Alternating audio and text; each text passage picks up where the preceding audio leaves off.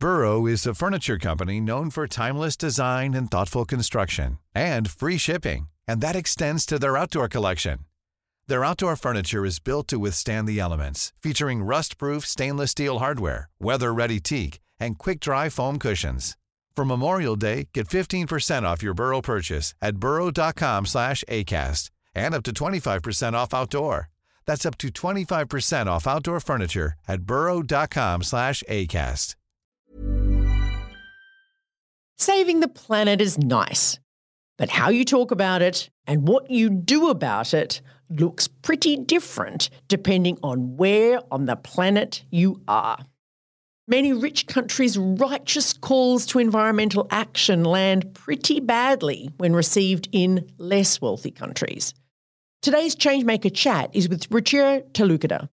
As a South Asian woman, she has lived and researched this struggle, both in her work in India and in Australia's environmental movement. Today, she unpacks some of the tensions that exist between global north and global south environmentalism. We talk about some of the language that isn't working, language that you or I might use or see a lot, like narratives around renewables and Australia becoming an energy superpower. She also provides some clear suggestions about how we can get out of this messy talk, including what we can learn from the grounded environmentalism she worked with in India. So, let's go. I'm Amanda Tattersall. Welcome to ChangeMaker Chats, conversations with people changing the world. ChangeMakers also produces episodes that are feature stories about social change campaigns. ChangeMakers is supported by the Sydney Policy Lab at the University of Sydney. They break down barriers between researchers, policymakers and community campaigners so we can build change together. Check them out at sydney.edu.au/policy-lab. ChangeMakers also runs an organising school where you can sharpen your skills to make change in the world. All the details are on our website, where you can also sign up to our email list. It's changemakerspodcast.org.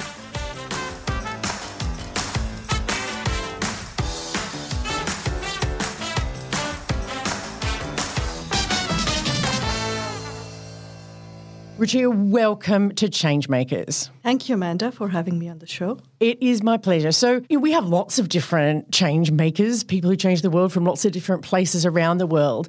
I wonder if you could introduce yourself to our audience by telling them what kind of change do you make in the world? Indeed.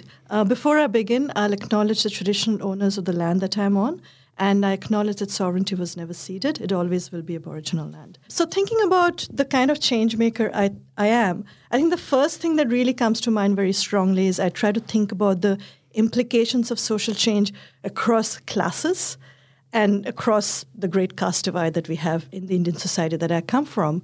And I think I'm very specifically thinking about change in our energy sources, and I'm thinking about change as an environmentalist. And I think specifically thinking of what's a solution to me that might be a further injustice for someone else is the kind of complexity I like to work with and think through in terms of change making. Excellent. So recognising that change making is not just a plus all the time, that actually that if it's not couched in the right terms, that your positive change could actually be detrimental to someone else.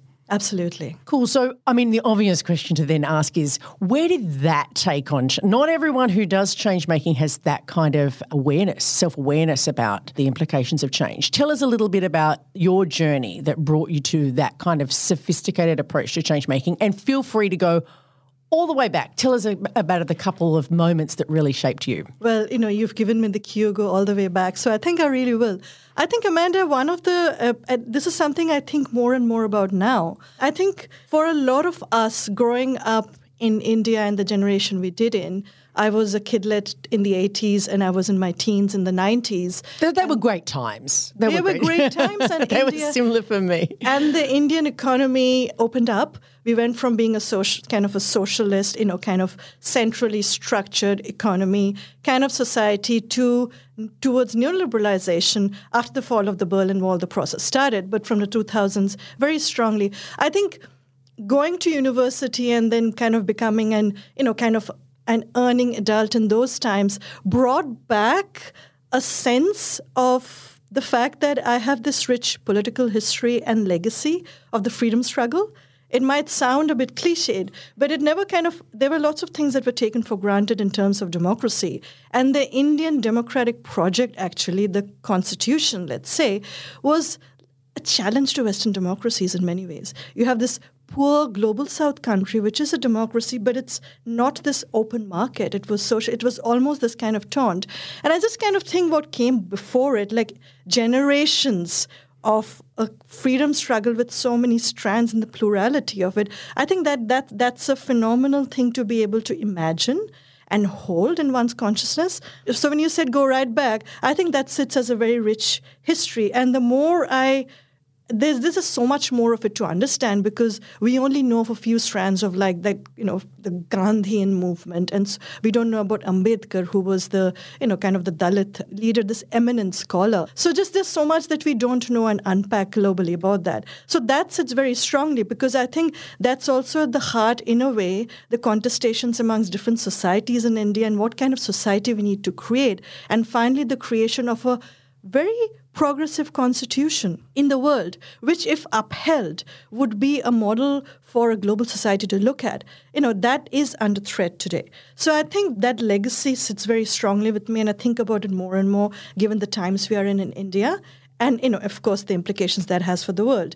The other thing that kind of really strongly sits with me is when I myself began to work in the space of environmentalism. And I must say that I have, in terms of work experience, I've only worked in big environmental organizations. I've worked in Greenpeace in India and then Greenpeace in Australia. Can I ask, before you go into that, why environmentalism? I used to be a communications professional. That is what I was as a young adult, and an appetite for kind of stories and framing messages and narratives. I really liked that, but I think I ran out of steam and inspiration to do that for corporations. And I'd soul searched. I wanted to work with Greenpeace India. And of course, there's a story, again, going right back of, as a 4-year-old, seeing that photograph of the Zodiac, Greenpeace Zodiac in between the whale and the harpoon, and like, oh, what heroes. So you kind of walk in with those visions and that love in your heart into an organization. But I think what you experience also interesting is the reality of your own society and context, and all the stories we could be telling from the global south, but how that clashes with northern frames that are given down. And so that was, I think, my first experience of, one frame doesn't fit all, and we are actually talking about a very democratic kind of space, like an international NGO with offices all around the world. Why should it be like this? So I think that was also for me a personal experience in the space that I'm very passionate about still and work in pretty much all my life, about why should there be frames and stories imposed, kind of when they should be generated from the ground up, relevant to those societies.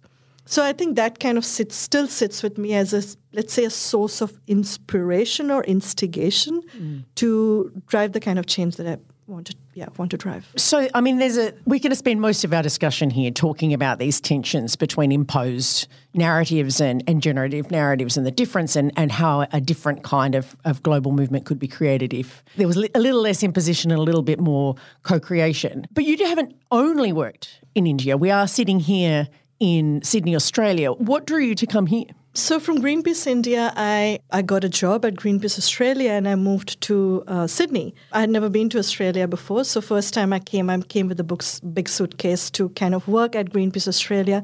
And interestingly enough, I was going to be the communications officer on the anti-whaling campaign. And again, that takes me back to my story of the 4-year-old who just see those photographs. I'm like, wow.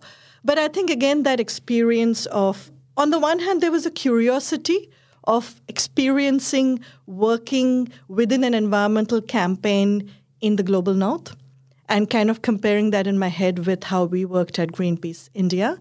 And I think the north-south frame, which is kind of the defining frame of my thinking and work, had that process started when I was in Greenpeace India. And I read Ramachandra Guha, who is a Marxist historian, and his critique of the wilderness environmentalism in America. He had just written his thesis on the Chipko movement in India, which is kind of people reclaiming the forests for themselves. And so I think those things were formative understandings of how I looked at North versus South. So when I came to Greenpeace Australia, on the one hand, it was an interesting learning process about environmental campaigns and also the societal complexities, or can I say lack of complexity relative to where I came from, that we have to work with to bring about the change we want. So that, of course, was a very kind of strong understanding of the, I would say, relative lack of complexity. You're talking about much lesser unevenness. You're talking about it being okay to frame environmental campaigns that are relevant for middle class, predominantly white, given that the environmental movement is predominantly white, kind of Australians, versus the kinds of things you have to cut across when you devise a campaign in the Indian context. So from Greenpeace, I moved to the Australian Conservation Foundation, and I spent the longest time there of any organizations that I worked in my life, 6 years. And I think that was an even more entrenched learning experience of, kind of how environmentalism operates in this kind of a society where we don't have to, for example, it's only recently that environmentalists and farmers have formed solidarity. I couldn't even imagine that in India it could operate without having formed those solidarities, just because what you're up against is that this kind of that much more intense. So those kinds of reflections came through very strongly about the societal complexity or relative lack of complexity. So interesting that you put it like that, because I mean, I hear you because if you're only casting a campaign to a white middle class, you're creating a lack of complexity for you. But every society is deeply and richly complex, with so many different interests. Part of me wonders, and not to be judging specific organisations, but the power of the work that you were doing in India is that you were, because of the power differentials, and also because the diversity was right in your face, that you had to be encumbered and work with those different relationships, where maybe hearing that you could get away with not doing that here, that there was less accountability for that it was possible to do that. Not ideal, but possible to not do that in that environment. Is that something that a contrast that you took away, that you couldn't get away with that in what I'm hearing in India? I think, that's exactly right. And I think I'm just going to refer to my PhD thesis, which I finished last year, thankfully. And it, again, came out of my experience, really, let's say, which was about finding intersectionality in environmentalism, the global north and south. And I look at Australia and India as case studies. I think that's right, Amanda, because in my thesis, I kind of trace the transformation of environmentalism. And in Australia, I'm looking at how that kind of relative lack of complexity of how campaigns are devised, having to be revisited in the face of massive coal extraction at a time when we should be kind of, phasing out coal. So then the previous ways of working are not working. So the solidarity model has to be achieved. So you're going from campaigns to solidarities across historic kind of divides in a settler colonial society. And look, I mean, there are some parts of some movements in global north environments that have sought to do the subjective work that you're describing. But what I'm hearing is that that's, and I think there are lots of reasons why the environmental movement hasn't had to do that in the global north so far, but the challenge will be what happens from now on, because stopping coal in a country like Australia or just dealing with climate change anywhere is the kind of thing that needs everyone, which requires not just a simplistic message, but actually an incredibly intersectional, co-created set of demands that might include environmental demands, might include demands around the climate, but it's also going to include other justice demands in order to be truly speaking to all those audiences. Absolutely. I think finding that we all love the word intersectionality, don't we? But finding that intersectionality, because environmentalism has been a thing onto itself for a long time, and I mean the mainstream northern environmentalism, the kind of the wilderness kind of centricity of it, and the national park model has been a thing onto itself, and having to find deep solidarities is the transformation it has had.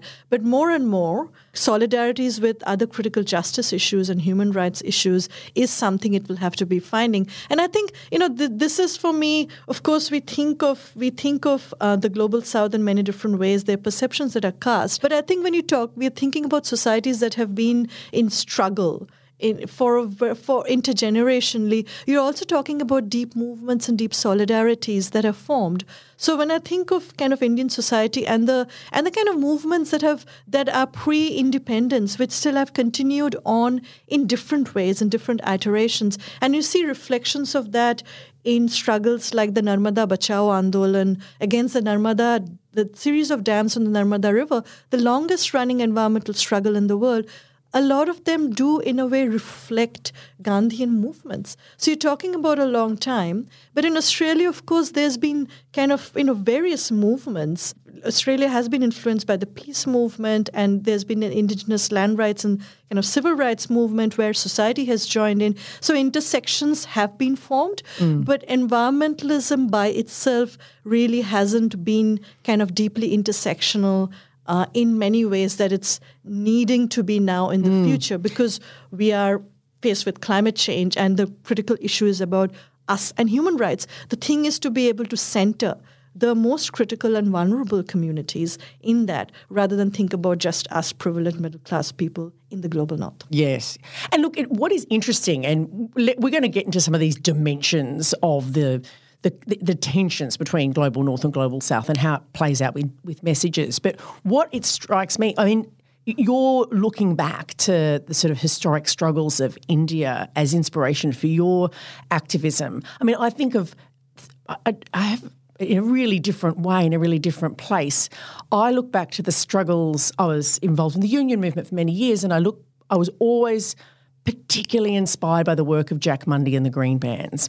And for those who are listening who don't know, you should definitely Google this guy. It is an extraordinary story, but the nutshell is he was a radical unionist who, after working with low-paid builders' labourers, those low-paid builders' labourers got better wages, got better organised, and then they started defending the natural environment and creating these things called green bands to protect working-class neighbourhoods and green spaces across the city, stopping development and really changing the shape of the city, and being the first case of urban environmentalism, certainly in Australia, possibly in at least the global north.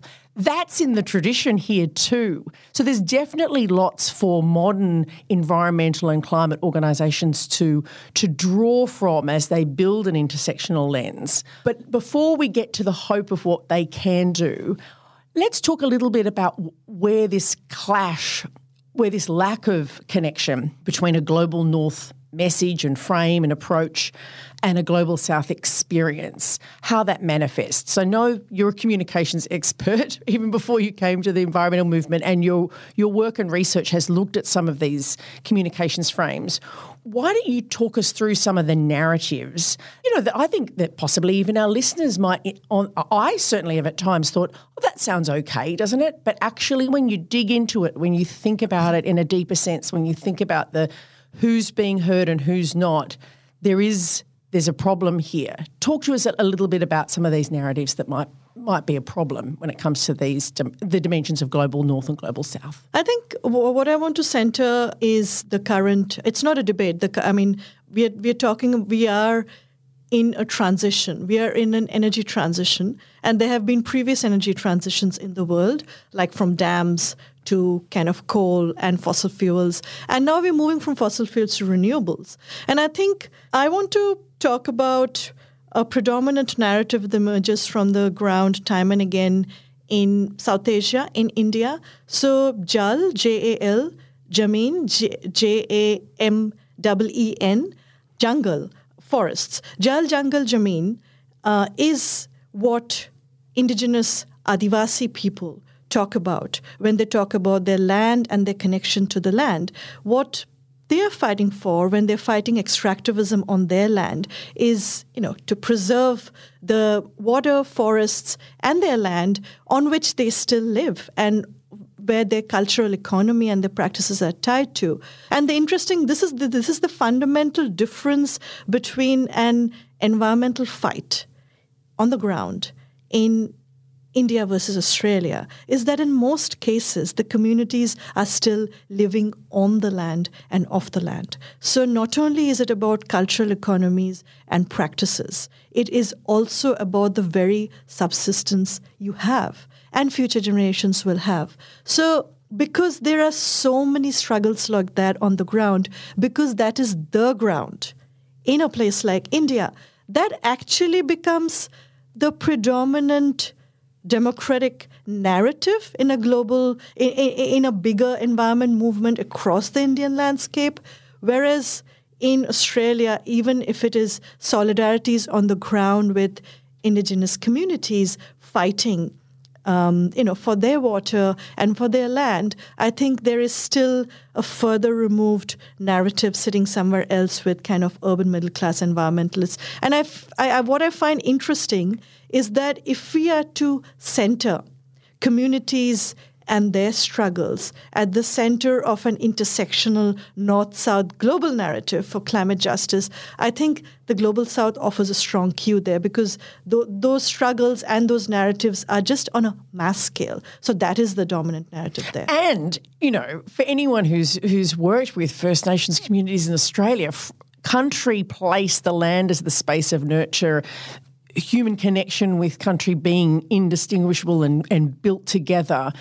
We have those connections in Australia too, but not all movements are built from them. Some of the strongest environmental campaigns have come when those connections have been made. But, in some ways what you're describing is like a reminder about where we need to anchor our focus. I just want to draw on one example. And again, I kind of bring this out very strongly in my thesis because it kind of really helps to think about it that way, and that brings about a shift in perception.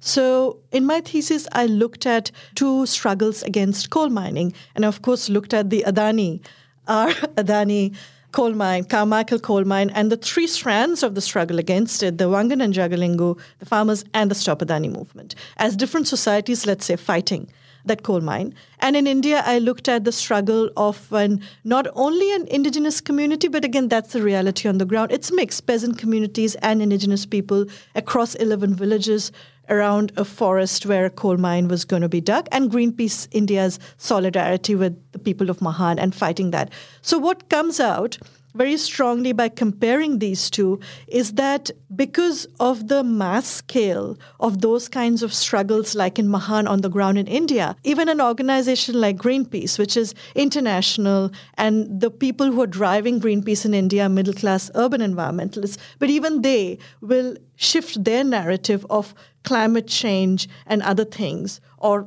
trashing tiger land, to talk about democracy on the ground, to talk about Jal, Jungle, Zameen, water, land, forests. Everyone is adopting and centering that narrative of communities. And of course, in Australia, there are so many different strands to a struggle, but an indigenous strand is just kind of one of the strands. It's not the strand that's fundamentally centered and not. So that's where I talk about the criticality of mass scale things on the ground on the global, kind of in the global south, where then it becomes the dominant narrative. And if I can be flippant for a second, because when I put out any analysis related to India and, kind of how India's climate actions and to the environment movement, to certain lists, how to interpret it and so on and so forth, I think many people still feel free to just kind of casually make a comment about if we don't fix the population problem. Wow. We are not, wow. So it doesn't matter if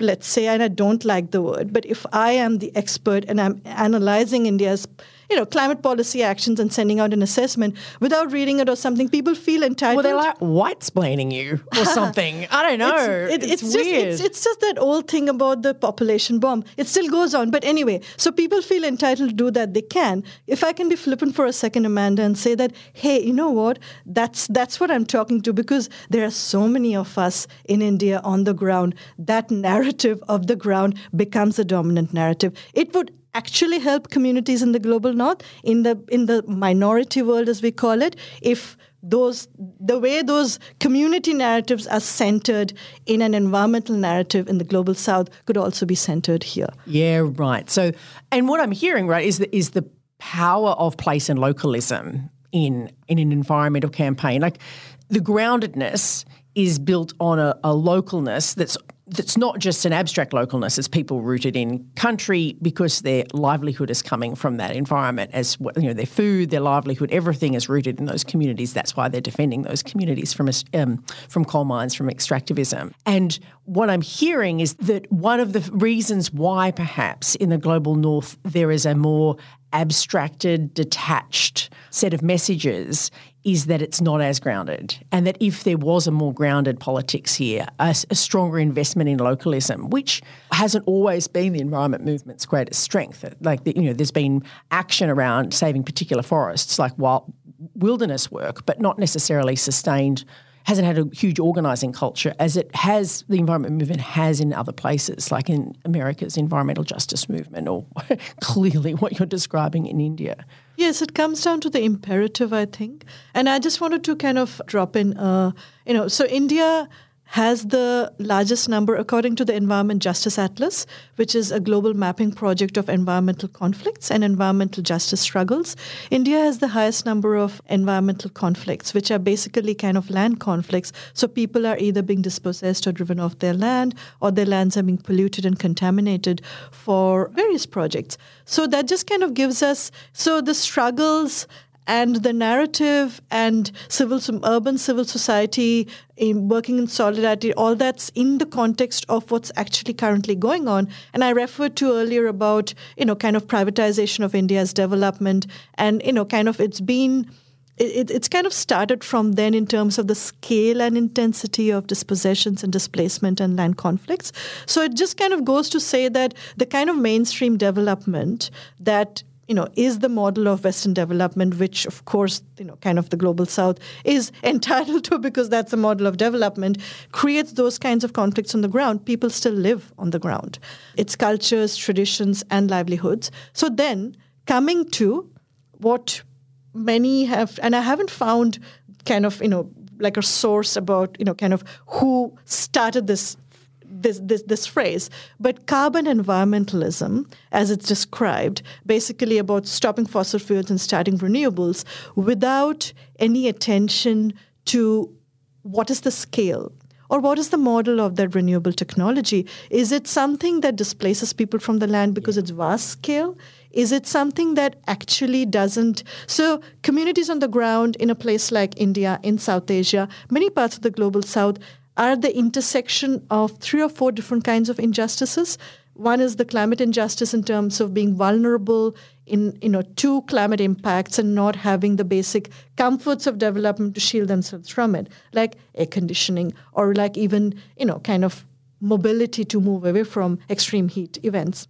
The other is about energy injustice. A lot of communities live without energy or electricity. The third is actually about, kind of the injustice of a transition. They might actually also be working in a coal mine. And so if that means that they will kind of lose their job. So there are intersections. And then what does it mean if on their land or, the land or their collective communal forest from which they draw their livelihoods is also taken away, or a solar plant is put there and they don't have their land anymore. So we are talking about all these intersections of injustices.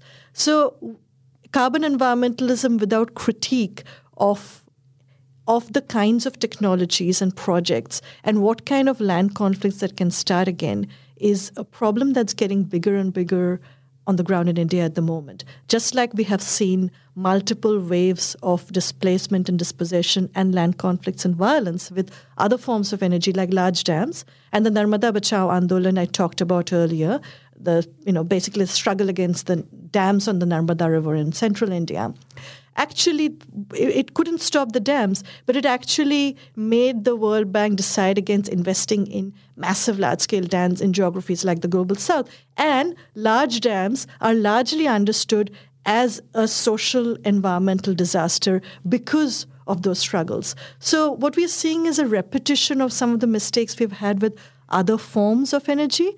And I sit in conversations with environmentalists and economists who say that, well, coal is still better than renewables, because without taking into consideration the fact that if you're losing your land and if you have been displaced by dams intergenerationally, 4 generations back, your ancestors were displaced for dams. Then you were displaced for coal mines. Now you're being displaced for renewables projects. What does that mean? Whose justice? Who is it better for? Yes. And I think that's a very sophisticated take that's not necessarily present in Global North discussions, where it's just seen as renewables are the nirvana, everything, more solar panels is better, as though there is not a complexity to how technology lands in a community, because technology can land in an abusive way, whether it's intensely polluting, or whether it's drawing energy from the sun. It's not the only question. The form of, people used to say this about nuclear, that nuclear technology would save us because it can produce lots of energy. But everything has to be analysed in context. If a nuclear technology is going to cause or risk populations around it, then it's got risk attached to it, even if it's producing lots of energy. There's another frame that I know of that is pretty bristling, but it's cropping up a lot. We see it a lot. And now there's a government that's interested in doing more about renewables. We're based in Australia. The phrase is coming out of Australia, but it's being used in other places. It's the idea of Australia becoming a renewable superpower or a great superpower. How do you feel about that phrase? I feel it makes me feel very uncomfortable, but it makes me feel doubly uncomfortable when environmentalists, when climate activists talk about it with a lot of emphasis. I feel uncomfortable about their vision. Superpower has, we know what the ramifications and what the implications of a superpower are. What kind of terms do you push onto your vulnerable neighbors, onto other countries in the region if you are a superpower? What kind of power are you asserting? That's one problem. The other problem is about what is the vision of environmentalists and climate activists who think that Australia should export renewable energy? Renewable energy is renewable. It's not finite. Why don't they think about the countries, particularly, let's say, global south countries in the region, in Australia, kind of in the Indo-Pacific region that Australia is part of, as being enabled to produce their own renewable energy? So I actually find it very problematic, the vision that, kind of my colleagues and peers in the environmental climate space in the global north might have, where they think it's particularly okay to think that a big country will, kind of push terms of trade onto vulnerable countries and give them energy, whereas because it's renewable, that's the very nature of it, they should be able to generate and, they should be able to generate vibrant industries in their own countries to produce indigenous sources of renewables that are relevant. And I think this is where I want to also come to the fact that India also envisages and thinks of itself as a renewables energy superpower. But of course, a lot of that power is needed in India, or maybe some is exported to the neighbors. And again, the vision there is something that's very, of course, enabled by a carbon environmentalism that I talked about earlier in terms of stop fossil fuels, start renewables. So all renewables are fantastic. So when India thinks of it as a renewables energy superpower as well, and very much a country that wants to kind of stand up and be seen by the West as a force to reckon with, India is also kind of similarly developing massive on-scale renewables technologies, which are driving those kinds of land conflicts and problems on the ground. What is not happening, where most of the money and the international finance is not going, international private funding is not going, is towards renewables technologies that are right by communities. So this is where the global pull and push is occurring with finance. This is where a global enabling of massive scale projects is happening. And with that is growing this vision of massive energy projects from which, you can export energy. And it's problematic at many levels. And I think we need to, this is interesting because Australian governments, federal government and the Queensland government, which I look at in my thesis, looking at the Adani coal mine, thinks of itself as this kind of fossil fuel exporting superpower. So that is problematic for the environment and climate movement. But what is not problematic is another technology. Regardless of the fact that Australia is still going to be exporting all of that, why can't we have a different imaginary? Who are we also really being true to the interests of communities? When we are producing massive scale energy for massive projects on the ground in Australia, are some people getting really rich from it? Is it? Can we have a different vision? And also, it's a clash of values, right? Because the opportunity, if there is one with renewables, is that it can be this decentralized technology that actually communities, so it goes, community energy projects that can be there can be a decentralization of energy production, which could be put in the hands of communities. They determine how they produce their energy or some of their energy, and there's a decentralization of literally a decentralization of power. And with it, political power, decentralization of political power. But we seem to be losing that opportunity for that bigger debate, possibly because people are panicked about climate change. If you're trying to think about better intentions, maybe they think we need to do it so fast, so all we can possibly use is a hegemonic set of values.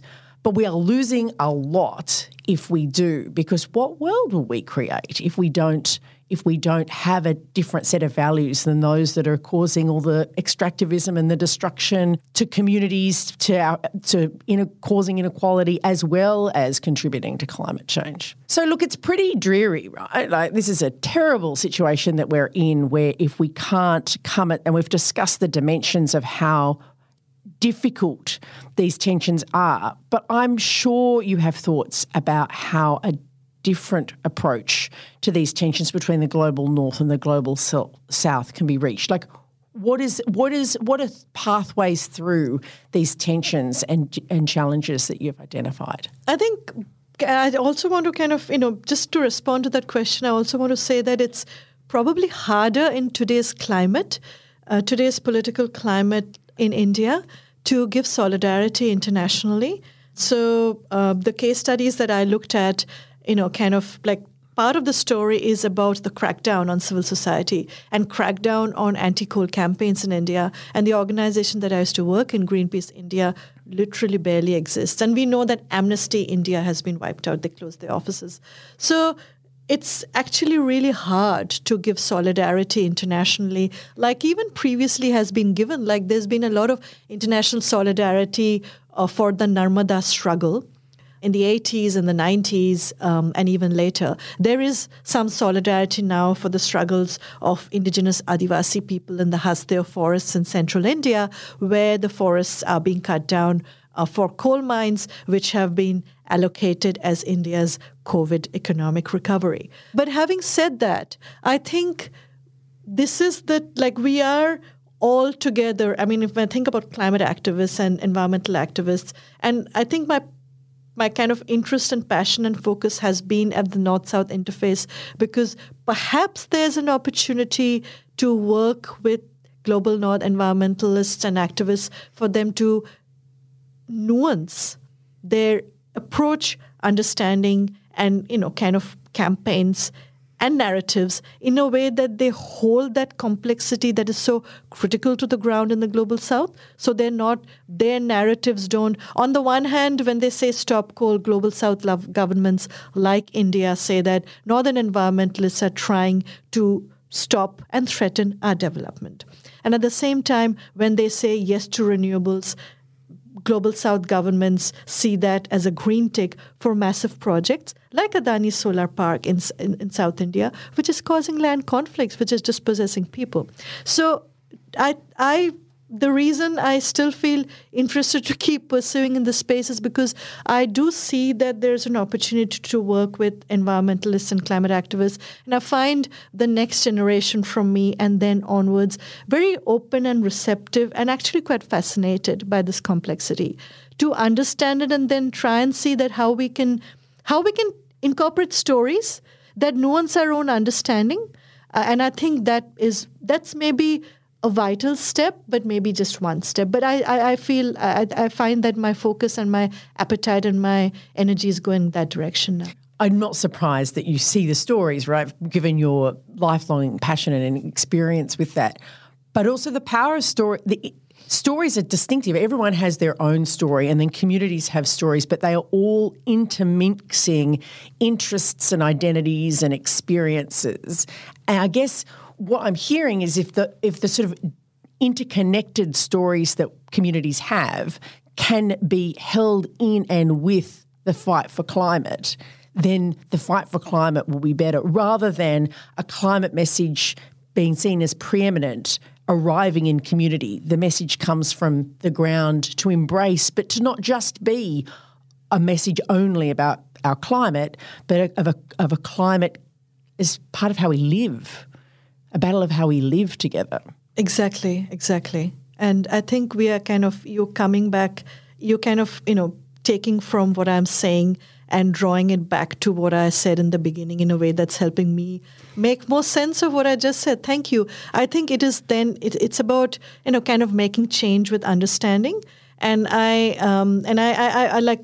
feel really energized and passionate when I hear stories from the other part of the world being understood and held and processed by young environmentalists and climate activists. And I kind of say young a lot because I think I just want to talk just for a minute about Sapna. Sapna means vision in many South Asian languages. Sapna, South Asian Climate Solidarity, is the name we have come up with. We're an intergenerational group of South Asian people in the climate movement. And I think it was a lockdown project. We started meeting online on Zoom, and then with some funding. And here you go. We have a project, and we have some interesting things coming up. So please stay tuned. But what's interesting for us is that we find that we can bring those stories to a northern environment and climate movement through ourselves, because we straddle that, kind of north and south. The others I work with are from here. They have been born and brought up here. They haven't worked across India and Australia, but they have community and family connections and that intergenerational experience. So it's an interesting embodied process for us to kind of spill those kinds of stories out into the movement. And I also find my peers, and I say intergenerational because there are quite a few ex-school strikers who are part of our community, and I draw a lot of inspiration from their passion to tell stories about the lived experiences of their families from India, from Bangladesh, of climate impacts, and their experiences, for example, in Western Sydney, of extreme heat, and connecting those two. So I draw a lot of I draw energy from their passion and their interest to tell those stories. And I also see that those stories might not necessarily be centered in a dominant climate story here, and I see their struggles with it. So I think I'm kind of following their appetite and following their passion, and some of us are working together with them to be able to tell those kinds of stories, true lived experiences, but finally help the climate movement to touch the context and the stories from the global south. And so the more active and diverse a climate movement can be, where people are respected and treasured for their distinctiveness and the story of their family, their current experiences, but their generations of experience they carry with them, the stronger the movement will be. Just like your passion partly leans back into the histories that you carry from the Indian struggles for democracy, if our climate movement can connect powerfully with with a brilliant population filled with interesting people who've travelled from around the world, as well as extraordinary people who've been here for 60,000 years, if we can treasure all that diversity in a modern climate movement, we might actually get to a place that isn't just borrowing cheap phrases from neoliberalism to try and, to net zero by 2030, but actually build the climate kind of justice that we're going to need to have a better world. And it reminds me of a set of interviews I did with 12 South Asian youth climate activists for a report that we're going to bring out very shortly. And one of them said something that, kind of a lot of us older generation, people of color in the environment movement have kind of grappled with but never been able to articulate just because we just didn't have the space. They're like, Australia is a multicultural society. We should have a multicultural climate and environment movement, and stories from around the world, stories from Global South should be kind of, all over it. And then everyone feel represented. Everyone will feel like there's skin in the, in the game. There is skin in the game because climate change affects us all, and disproportionately more communities whose stories they want to tell from the Global South. But then this thing about having skin in the game, this feeling about not having skin in the game because your stories are not centered or your stories are kind of put to the side, that feeling is very strong. So I think they put it very clearly in the sense that we're a multicultural society. The environment movement should be multicultural. We should have stories from all over the world so that youth from all over the world, from the Global South, feel like participating in it. Oh, it's a great challenge. And I know that it's something that you're not just talking about, but you're making happen on the ground. Thank you, Ruchira, for coming on the podcast today. And we will circulate information about the groups. And look, I'm happy to circulate the report when it comes out too, so people can follow up and find out more about your extraordinary work. Thank you so much for having me on the Pleasure. podcast. ChangeMakers is hosted by me, Amanda Tattersall. Remember to subscribe to this podcast to catch all our episodes. And this is Series 6, so there's plenty to look at in our back catalogue. ChangeMakers is produced by Lachlan Hodson. Our audio producer is Jules Ruchira. Our series sponsor is the Sydney Policy Lab at the University of Sydney. They break down barriers between researchers, policymakers and community campaigners so we can build change together. Check them out at sydney.edu.au/policy-lab. Like us on Facebook at ChangeMakers Podcast, and check out changemakerspodcast.org for transcripts and updates on all of our stories.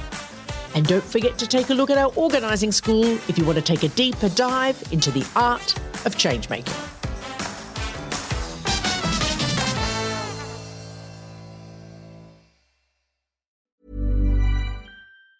Planning for your next trip? Elevate your travel style with Quince. Quince has all the jet-setting essentials you'll want for your next getaway, like European linen, premium luggage options, buttery soft Italian leather bags, and so much more. And it's all priced at 50 to 80% less than similar brands. Plus, Quince only works with factories that use safe and ethical manufacturing practices. Pack your bags with high-quality essentials you'll be wearing for vacations to come with Quince. Go to quince.com/trip for free shipping and 365-day returns. Planning for your next trip? Elevate your travel style with Quince. Quince has all the jet-setting essentials you'll want for your next getaway, like European linen, premium luggage options, buttery soft Italian leather bags, and so much more. And is all priced at 50 to 80% less than similar brands. Plus, Quince only works with factories that use safe and ethical manufacturing practices. Pack your bags with high-quality essentials you'll be wearing for vacations to come with Quince. Go to quince.com/pack for free shipping and 365-day returns.